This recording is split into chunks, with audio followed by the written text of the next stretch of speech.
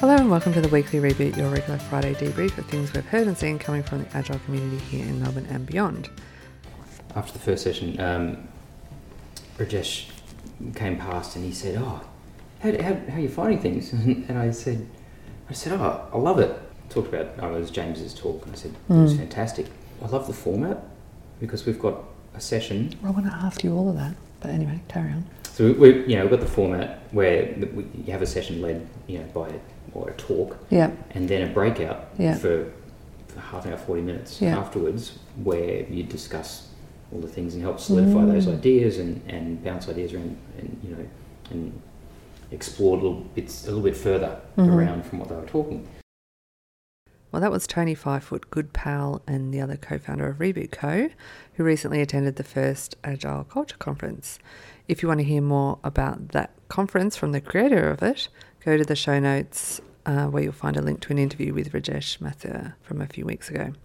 I caught up with Tony for an experience report of the conference so you can get a little flavour of how it went. Hi, Tony. Hi, how you going? Long time since we've spoken to each other on the podcast. Long time since I've been on the podcast. Oh, good to have you. We got a little glimpse of you at last conference. So I wanted to ask you all about Agile Culture Conference so we could share that with our listeners a little bit. So I was there on Friday last week. It was fantastic. What was the format and how was it facilitated?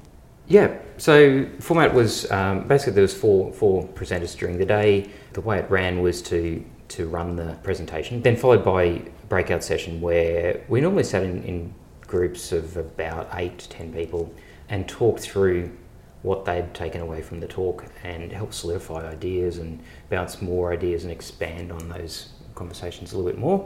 That was great. Often at conferences you'll go to a session and absorb what you can during the session and then immediately go straight to the next session and try and absorb what you can from that and then go straight to the next one, and then you'll have lunch where you just catch up with some people and then you're straight back into more sessions. So it was good to have time to actually let things solidify and kind of sink in.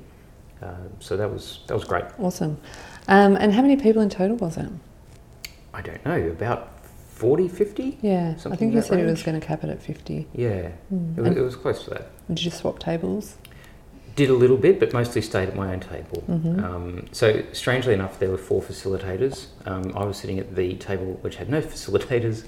And were you a quasi-facilitator? Not me in particular, no, but our table was quite successful. I think we had some of the... I think we were the fullest table at the end of the day. All right. So I don't know why. You drew some people over, do you? Well, maybe it was me. Maybe it was just... it was the chaotic nature of our table. Yeah, right. Not sure. And so it started off with James Ross. Yeah, so James Ross was first up. He's CTO at Envato. And he talked about keeping culture coherent at scale.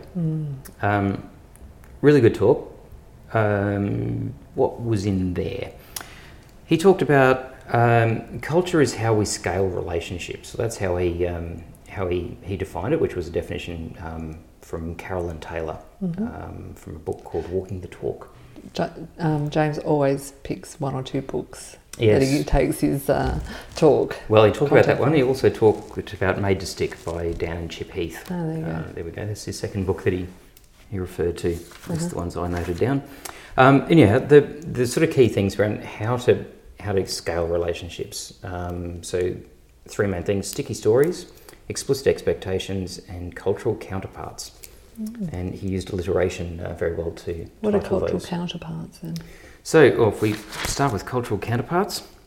Okay, so I guess thinking through when you make an intended change to a system, you get dark sides or unexpected consequences. They may be upsides actually, but generally there's often unintended downsides. Yeah, right. And you have to manage those effectively. So the sorts of things we're talking about is if you set up a system for autonomy of teams, an unexpected or an imbalance that comes from that is inconsistency in your solution design or inconsistency in your visual design or whatever it might be.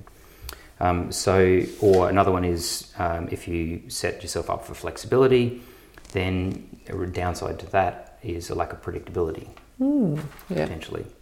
Another interesting one was positivity. So they try to use positivity at Envato as a key thing they're trying to amplify.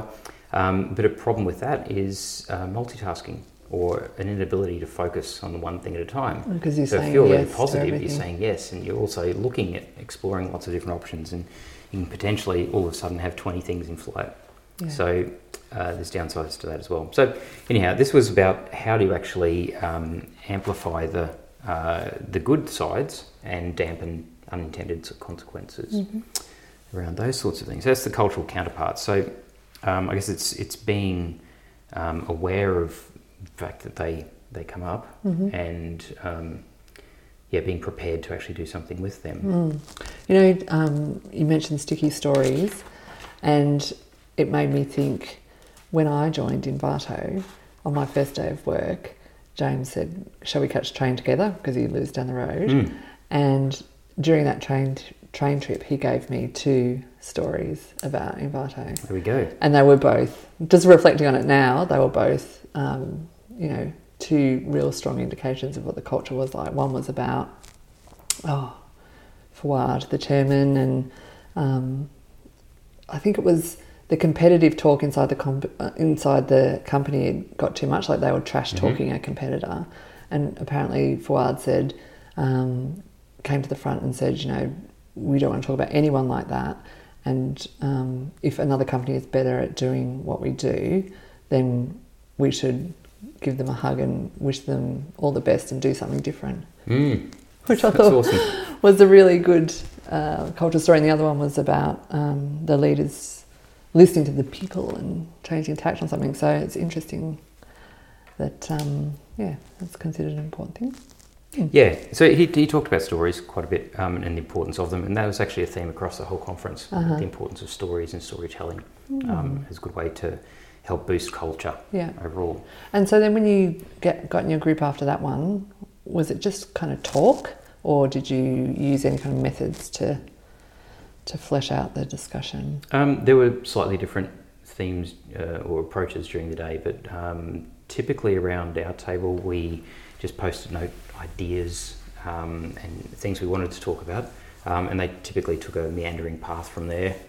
So we'd start talking about one thing and that would diverge to other pieces, but we kept trying to just bring it back to what does that mean from a cultural perspective, and what does it mean from how do you develop and grow culture effectively. So the other key point from James, which was the main part that I took out of his talk, was around explicit expectations.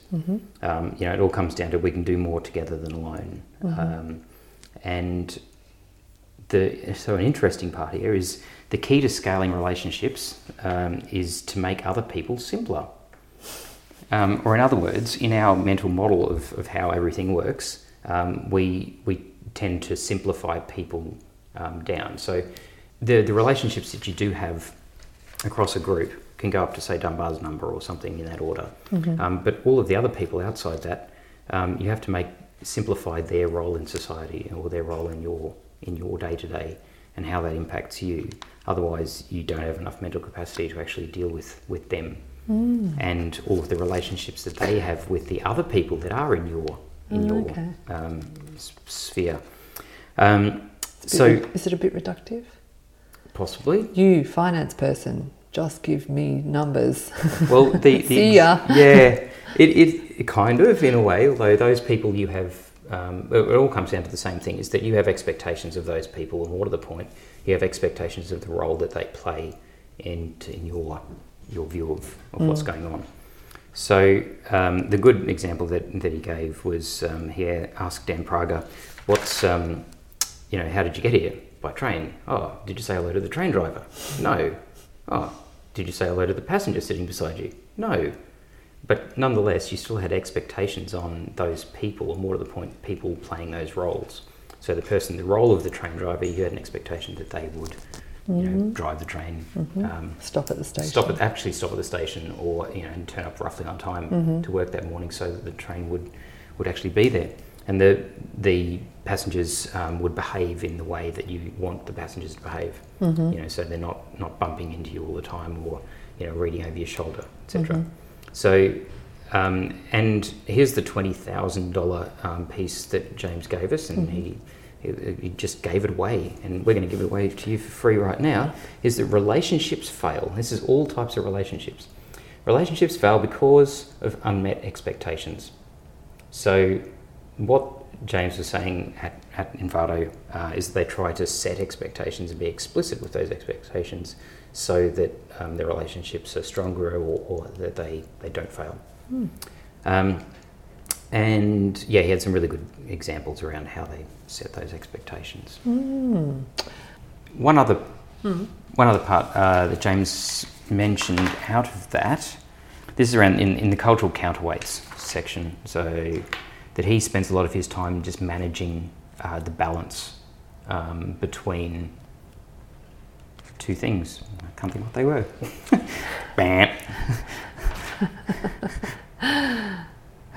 Intended and unintended consequences. Intended change and unintended consequences. He's been in that role for a long time, so he does that pretty well, I would say. A little bit related because we just last Friday published the episode with Michelle Risdale. Yes, also from Envato. Yes, that's a very Envato-centric conversation so far. Totally unintended. And then what happened? Then what happened? Well, we had breakouts and things like that. We discussed things in more detail. It was good. The next speaker up was Jordana Patterson from World Vision Australia. And a bit later in the conversation over the day, we found out that she actually had imposter syndrome when she went up to talk, because she's only been doing the Agile for a couple of years, and works in marketing, so she doesn't come from a tech background and hasn't been doing it for 10, 20 years like a lot of other people. So she felt a little bit like an imposter, but happy to say that that's entirely not the case. She was fantastic. She talked a lot more around how they used culture and mindset as the platform for change, and drove the change and the changes they made based on that, rather than trying to introduce processes and tools, and staying away from those things. And it was fantastic. Lots of storytelling again throughout her talk. The first 10 minutes or so was all about storytelling and how they use it effectively, and how they've got some incredible stories to tell as part of World Vision and improving the lives of people. Cool. What was the one that got you right here? Probably the 5-year-old girl walking, I think it was 3 kilometres or 5 kilometres to get water twice a day. And if in between, if she had time, she could go to school. And the wonderful thing that happened when they installed a water pipeline from the springs to her to a village, so she didn't have to.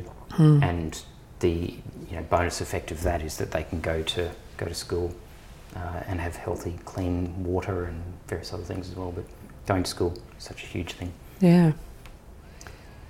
Anyway, that aside, some of the other little points from her was around language. They stopped using Agile terminology and avoided that, and started really focusing on being authentic and being real, and not trying to worry with language. So they talked about stop starting, start finishing, instead of talking about batch size and work in progress and things like that. Right. So that's more kind of, I guess, lean terminology. So they moved away from that and just calling into new terms for. Okay, sounds good. Or terms that meant something to them. There was another point around the huge importance of a single focus rather than multitasking or taking on too many pieces of work. They moved away from projects and more into long-lived squads of people to deliver their marketing campaigns and projects. The focus, being single-focused there helped them to really own the problem that there was, and that was a huge benefit to them. They saw much better engagement, much better results as well from that. I also happen to know that Neil Killick was their coach too. Was he? Yeah. Oh, that's wonderful. She spoke at First Conference earlier in the... yes, this was part 2. I didn't see her talk at First Conference. Yeah, and she speaks really well. Another point that came up during the day was when teams regress slightly or things don't go as well in a future iteration of where they're up to. And part of that was believing in themselves and continuing to, I guess, not feel like imposters, but they can actually keep doing this. And part of that is not paying lip service to social contracts. So I know Craig Brown will probably have a good perspective on this one, but social contracts are often written in a team, but not actually deeply. What's the word I'm looking for? Lived. Yes, not lived. So people pay lip service to them. They say we're going to bring our whole self to work, or we're going to actively confront things we see that are going wrong, and then not really do it. Yeah, it's a bit like It's very values, easy. though, isn't it? In a company, Absolutely. like you can put them on a poster, but Yeah, it's the cultural ethos. There's a lot challenges with those sorts of things. What notes? What sort of, just while you're trying to find your notes, what sort of people were in attendance? So there were quite a few people from your Agile coaches from around town. There's a lot of people were Agile coaches or delivery centric people, but we also had some HR people. Let's call them people and culture, and other people who are quite not delivery focused type people, or type roles, I should say. It was quite a variety. It was good. Cool. So who else did you had? You had Paula Ngov. Yeah. And Barton now. Paula Barton. She was next up. Yep. I'll talk through a little bit about Paula's. So Paula talked about the importance of emotional intelligence and in building culture and using culture as a driver for organisational change. She noted in there that performers, 90% of top performers have really high EQ. So if we focus on getting people to become to have better emotional intelligence, then performance will follow. Cool. So there's a bunch of points that she made around this. Be aware of yourself and what motivates you. I'm just going to run through them quickly. Yeah, sure. Figure out how to regulate yourself. So being aware and then being able to regulate and respond effectively. Build an understanding of the environments. So the environment around you is really important. You can't respond the same way in every single environment because they're contextually relevant to your emotional position. True. Regulate and manage relationships. This was talking about in developing others, aspiring and influencing other people. Supporting your team in bringing the best version of themselves to work. This was a really good one. They talked a bit about the Resilience Project, which is a project run across lots of different areas, supporting teams, but also at schools. I know my kids are running through the Resilience Project at school. They talk about empathy, mindfulness, gratitude, and self-awareness, those sorts of things, and the importance of bringing that into the workplace. So some of the things that came out after the talk we did was around a gratitude themed retro, running something like that every now and then. We're having a chief party officer at work. That was another good one.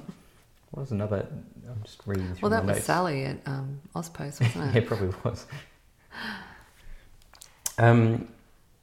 Moving along, looking for opportunities to increase diversity in your teams. Now, this is a really important one. If you have everyone who thinks and behaves the same way, then you'll get a single flavour of ice cream out the end. But it's not necessarily all that interesting. So talked about diversity, and it's not just skin colour or race or whether you're male or female or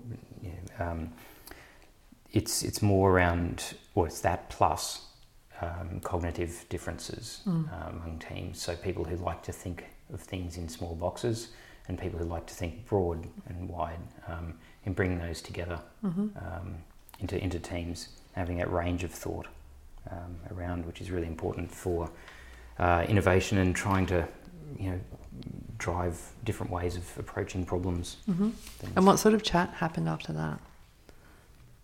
Because it's hard enough to recruit your team or your workers for the diversity of all the obvious things that you can see, like gender and ethnicity, let alone all the different ways that they might think. Yes, so there was a good discussion a bit further on in John Sullivan's talk about this, which was around recruiting for attributes that you like in people and teams, and instead of having the manager do the recruitment or do the interviewing, pick people who have got those attributes and then get them to interview the people to see if I guess people tend to like people or hire people who like themselves. So get the people that have the right attributes for your environment and have them do the hiring, because they're more likely to hire the people that have those similar attributes rather than having the manager do the hiring, who will hire for the attributes that they like. So a good manager should be aware of that, self-awareness, and not actively hire for them another version of themselves, but more for the attributes that they're really looking for. Yeah. And those might change over time, of course, as well. Cool.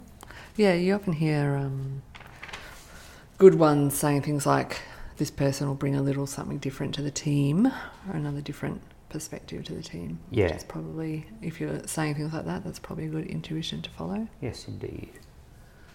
What else? So some more from Paula. Don't forget about inclusion. I can't remember if it was her or someone else. They were saying they were one of 100 male engineers. No, it definitely wouldn't have been her.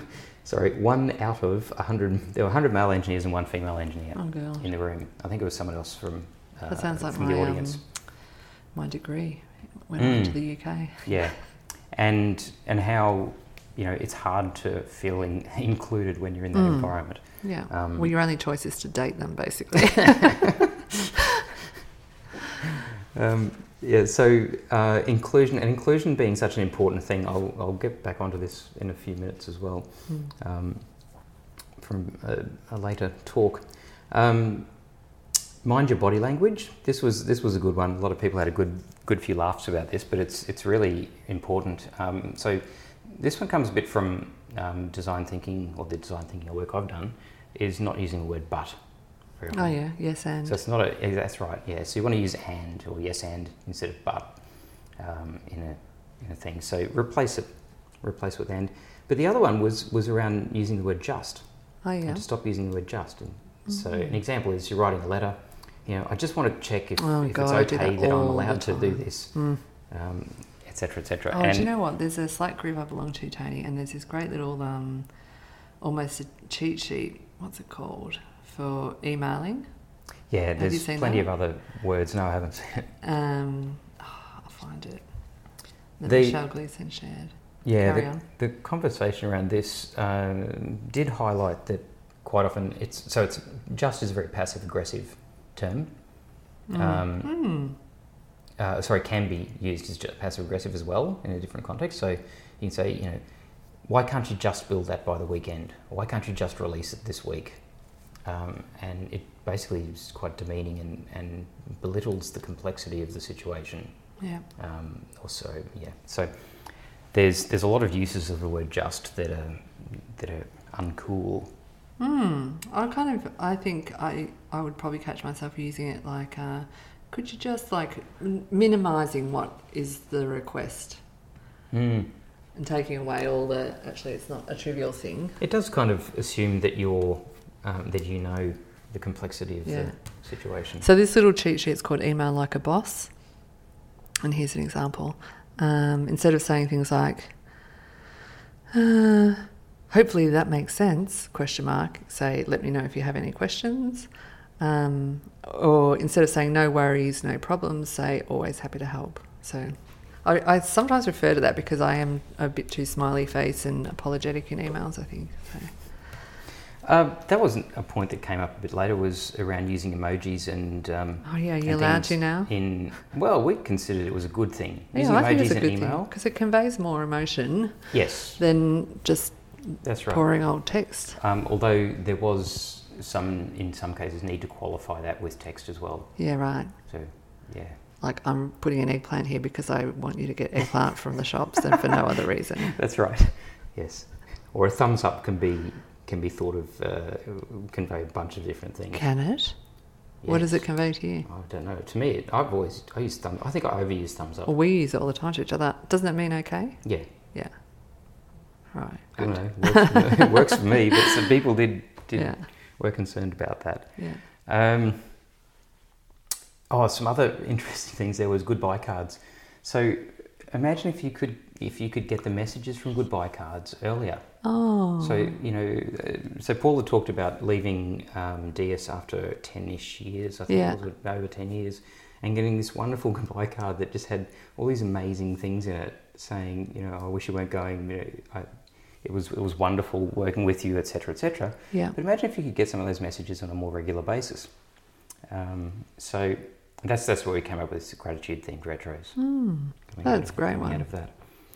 I remember you and I worked for a company where the local shop ran out of goodbye cards.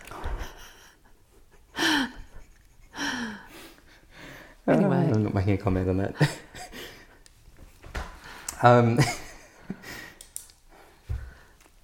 Next point, be aware of syndromes. So some examples were imposter syndrome, which I think most people know, but also the bossy syndrome. Oh, right. So this is people being perceived as bossy rather than a leader. And it's a very sexist-centric syndrome. So, often women are perceived as being bossy rather than a strong leader.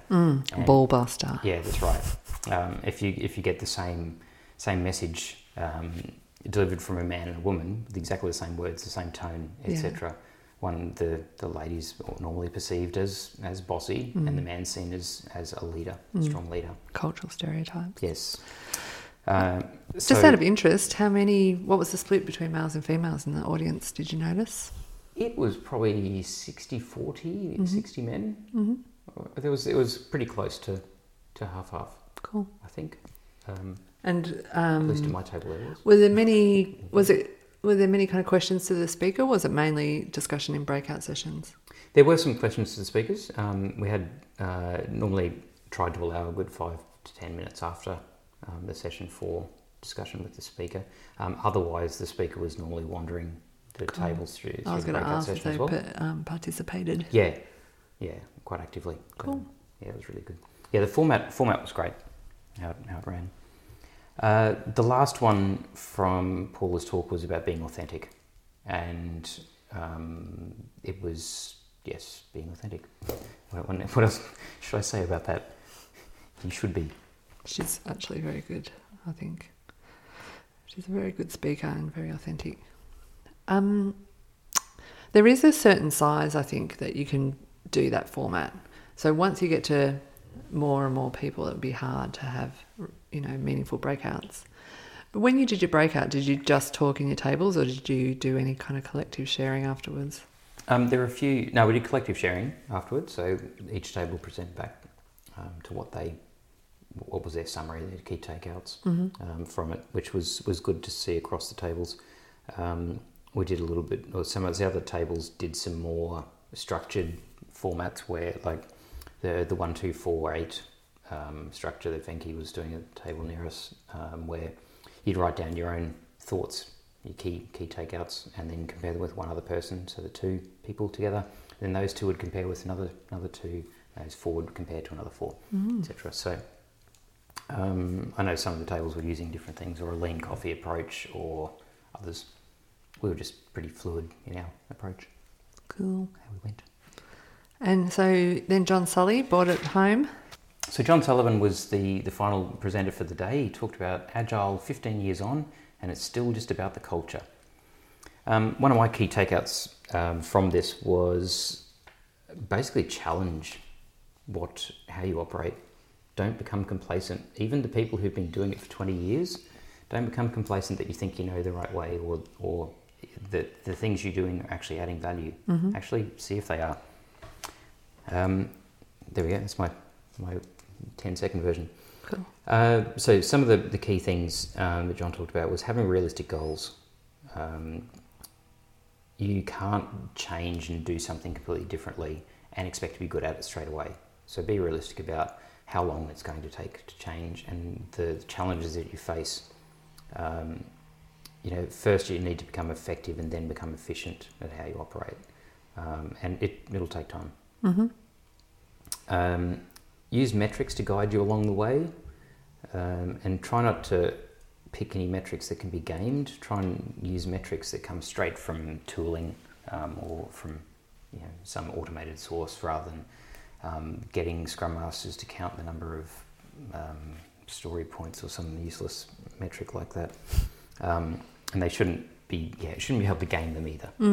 I did hear one thing about, I know you just said counting story points, but counting cards as a metric, even if you game it, it actually results in the right behaviour. Yeah, well, you get small batch size. Yeah, high throughput, small batch size. Yeah. There's benefits to, and the ability to throw away things that don't add value, etc., etc. So splitting things smaller is a good thing as a general statement. But so even if you do game it by the number of stories, it is better consequences. The next point was around the meaning of the practices, and he had up on this slide with the number 42 on there, and I was just staring at the slide going, why does that make sense? And it took me a little while and worked out it was deep thought. So yes, thank you, that was good. But most people don't apply deep thought to their practices and how they operate. A lot of people weren't around or don't know the history of a lot of the Agile principles and where they came from. So stand-ups, for example. John said, he goes, if a team stops doing stand-ups, I'm probably going to be pretty happy, because it means that they're collaborating and they're actually resolving these problems and things that they would normally talk to at stand-ups earlier than when the stand-up would happen. I don't know if it means that, but anyway. Oh, it doesn't necessarily mean that. Yeah, if that's why you're not having stand-ups, then that's a good thing.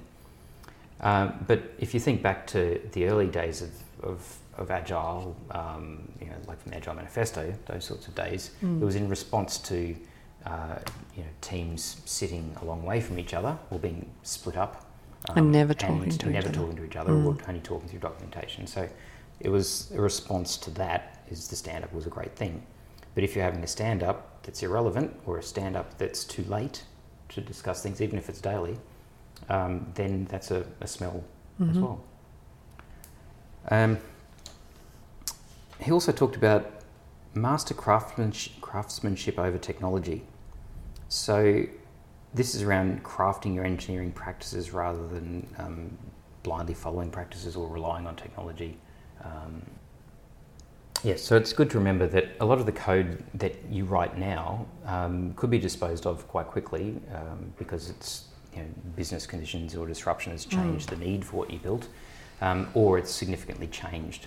So as long as you craft it in a way that allows those sorts of things, you want to be careful not to over-engineer things. What other things did he talk about? He talked about team building and how start with belonging. So build your team with the people in the team seeing themselves as part of that team as a primary position, and really building that belonging to start with, and you'll gain inclusivity and other benefits and things from there. Don't try to start with. This was a theme across the whole day was not focusing on practices and how you do things, even principles. It's start with culture, get the team to trust, get the team to belong as part of a team, and grow from there, get them to start improving from that perspective, from that baseline. Groovy. And was everyone brain dead by then? Pretty much. I was completely and utterly shattered by the end of the day. I think it was a big week, and yes, Friday afternoon at 4 o'clock, there wasn't many neurons firing anymore. Yeah. The one last point John had was around every company needs to start somewhere. So start from where you are and head in a good direction. Don't try and overly plan out everything and where you can go from there. Mm-hmm. Or no, I'll say it again. Don't try and plan out everything and then work toward that plan. Start from where you are and head in a good direction. Yeah. And start now. Yeah, easy for him to say as well. He's done it a number of times in a number of different places. I think there's no substitute for having been there and seen some of those troubles and sort of, you don't really know what to fix without experience. No, exactly. So even if you do attend a Day of Agile Culture Conference. Yeah. No, there's the application of change is really important, and experience in that area is a huge advantage. Yeah. Well, that's good. So you recommended? Yes, I'll give a thumbs up for recommendation. Absolutely. Value for money? Value for money? It was incredibly cheap. Yes, if you got an early bird ticket. It was ticket. fantastic. Yeah. And did they do any kind of sharing at the end or wrap up? We did. We didn't really do a wrap up as such. We did a bit of a retro at the end of the day to help improve the conference for next time. Oh, yeah. And they're very keen to do more. So I think it was quite a successful test. That's good. So excited to see what the next one will look like. Yeah, right. Yeah, I guess shout outs. So Rajesh Mathur for actually organising and running the concert in particular. And you'll find an episode of Rajesh talking about it a few weeks ago on the weekly ReBoot. We'll link to that in the show notes. Yeah. Facilitators and coordinators for the day: Dan Praga, rhymes with lager, Ruma Duck, Andrew Dogson and Venki. And then speakers, there was James Ross, Jordana Patterson, Paula Burton and John Sullivan. Thanks very much. Well, Tony, thanks for your summary. Yes, it's completely unplanned, unexpected summary, but summary nonetheless. It's good to be on the podcast again. I know, it's lovely to have you back. And Betsy. Yes, the puppy's sleeping in the corner. At the minute that I want a little bit of dog interaction, she's comatose. Alrighty, we'll leave it there and we'll see you again in our ears next Friday at 4 o'clock. Cool. Bye for now. Bye.